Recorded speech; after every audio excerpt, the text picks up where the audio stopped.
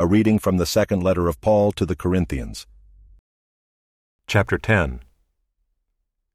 I, Paul, myself entreat you, by the meekness and gentleness of Christ, I who am humble when face to face with you, but bold toward you when I am away.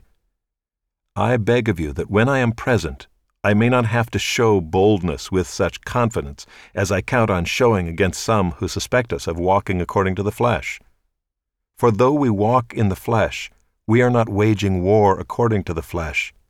For the weapons of our warfare are not of the flesh, but have divine power to destroy strongholds. We destroy arguments and every lofty opinion raised against the knowledge of God, and take every thought captive to obey Christ, being ready to punish every disobedience when your obedience is complete. Look at what is before your eyes. If anyone is confident that he is Christ's, let him remind himself that just as he is Christ's, so also are we. For even if I boast a little too much of our authority, which the Lord gave for building you up and not for destroying you, I will not be ashamed.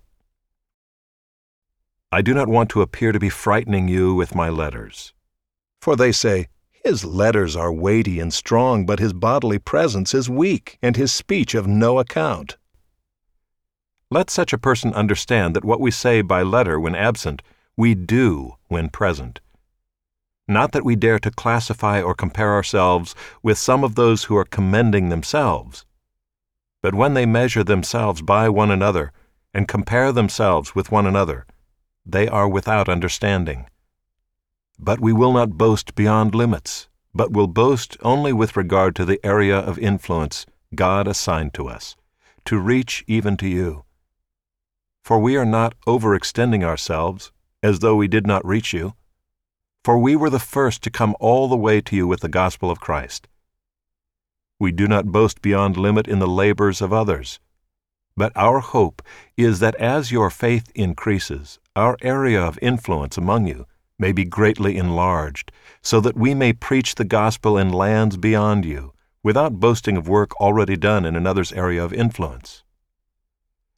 Let the one who boasts boast in the Lord. For it is not the one who commends himself who is approved, but the one whom the Lord commends.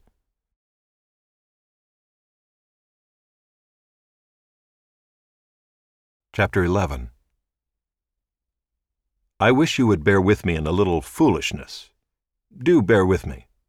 For I feel a divine jealousy for you, since I betrothed you to one husband, to present you as a pure virgin to Christ.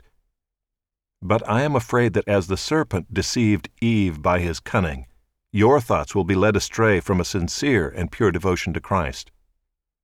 For if someone comes and proclaims another Jesus than the one we proclaimed, or if you receive a different spirit from the one you received, or if you accept a different gospel from the one you accepted, you put up with it readily enough. Indeed, I consider that I am not in the least inferior to these super-apostles. Even if I am unskilled in speaking, I am not so in knowledge. Indeed, in every way we have made this plain to you in all things. Or did I commit a sin in humbling myself so that you might be exalted, because I preached God's gospel to you free of charge? I robbed other churches by accepting support from them in order to serve you. And when I was with you and was in need, I did not burden anyone, for the brothers who came from Macedonia supplied my need. So I refrained and will refrain from burdening you in any way. As the truth of Christ is in me, this boasting of mine will not be silenced in the regions of Achaia. And why? Because I do not love you? God knows I do. And what I am doing, I will continue to do, in order to undermine the claim of those who would like to claim that in their boasted mission they work on the same terms as we do. For such men are false apostles, deceitful workmen, disguising themselves as apostles of Christ. And no wonder, for even Satan disguises himself as an angel of light. So it is no surprise if his servants also disguise themselves as servants of righteousness. Their end will correspond to their deeds. I repeat, let no one think me foolish. But even if you do, accept me as a fool, so that I too may boast a little. What I am saying with this boastful confidence, I say not as the Lord would, but as a fool. Since many boast according to the flesh, I too will boast. For you gladly bear with fools, being wise yourselves. For you bear it if someone makes slaves of you, or devours you, or takes advantage of you, or puts on airs, or strikes you in the face. To my shame, I must say, we were too weak for that. But whatever anyone else dares to boast of, I am speaking as a fool. I also dare to boast of that. Are they Hebrews? So am I. Are they Israelites? So am I. Are they offspring of Abraham? So am I. Are they servants of Christ? I am a better one. I am talking like a madman. With far greater labors, far more imprisonments, with countless beatings, and often near death. 5 times I received at the hands of the Jews the 40 lashes less one. 3 times I was beaten with rods. Once I was stoned. 3 times I was shipwrecked. A night and a day I was adrift at sea, on frequent journeys, in danger from rivers, danger from robbers, danger from my own people, danger from Gentiles, danger in the city, danger in the wilderness, danger at sea, danger from false brothers, in toil and hardship, through many a sleepless night, in hunger and thirst, often without food, in cold and exposure. And apart from other things, there is the daily pressure on me of my anxiety for all the churches. Who is weak, and I am not weak? Who is made to fall, and I am not indignant? If I must boast, I will boast of the things that show my weakness. The God and Father of the Lord Jesus, He who is blessed forever, knows that I am not lying.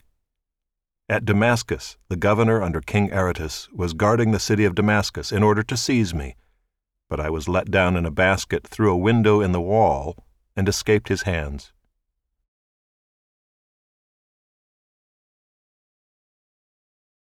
I must go on boasting. Though there is nothing to be gained by it, I will go on to visions and revelations of the Lord.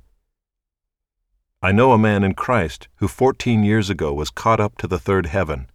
Whether in the body or out of the body, I do not know. God knows. And I know that this man was caught up into paradise. Whether in the body or out of the body, I do not know. God knows. And he heard things that cannot be told, which man may not utter. On behalf of this man I will boast, but on my own behalf I will not boast, except of my weaknesses. Though if I should wish to boast, I would not be a fool, for I would be speaking the truth. But I refrain from it, so that no one may think more of me than he sees in me or hears from me.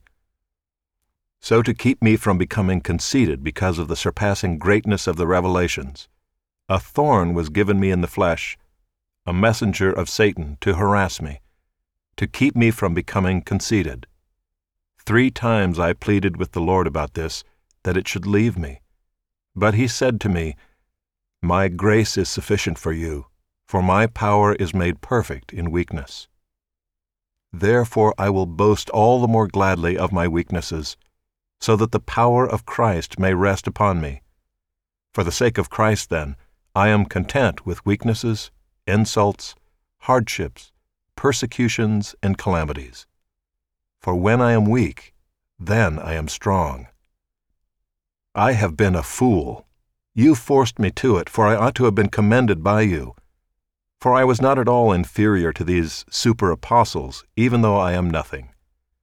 The signs of a true apostle were performed among you with utmost patience, with signs and wonders and mighty works. For in what were you less favored than the rest of the churches, except that I myself did not burden you? Forgive me this wrong.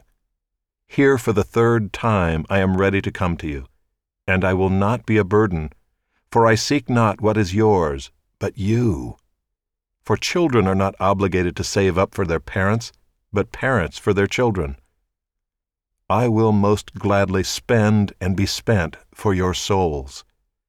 If I love you more, am I to be loved less? But granting that I myself did not burden you, I was crafty, you say, and got the better of you by deceit. Did I take advantage of you through any of those whom I sent to you? I urged Titus to go, and sent the brother with him. Did Titus take advantage of you? Did we not act in the same spirit? Did we not take the same steps? Have you been thinking all along that we have been defending ourselves to you? It is in the sight of God that we have been speaking in Christ, and all for your upbuilding, beloved. For I fear that perhaps when I come I may find you not as I wish, and that you may find me not as you wish. That perhaps there may be quarreling, jealousy, anger, hostility, slander, gossip, conceit, and disorder. I fear that when I come again my God may humble me before you, and I may have to mourn over many of those who sinned earlier and have not repented of the impurity, sexual immorality, and sensuality that they have practiced.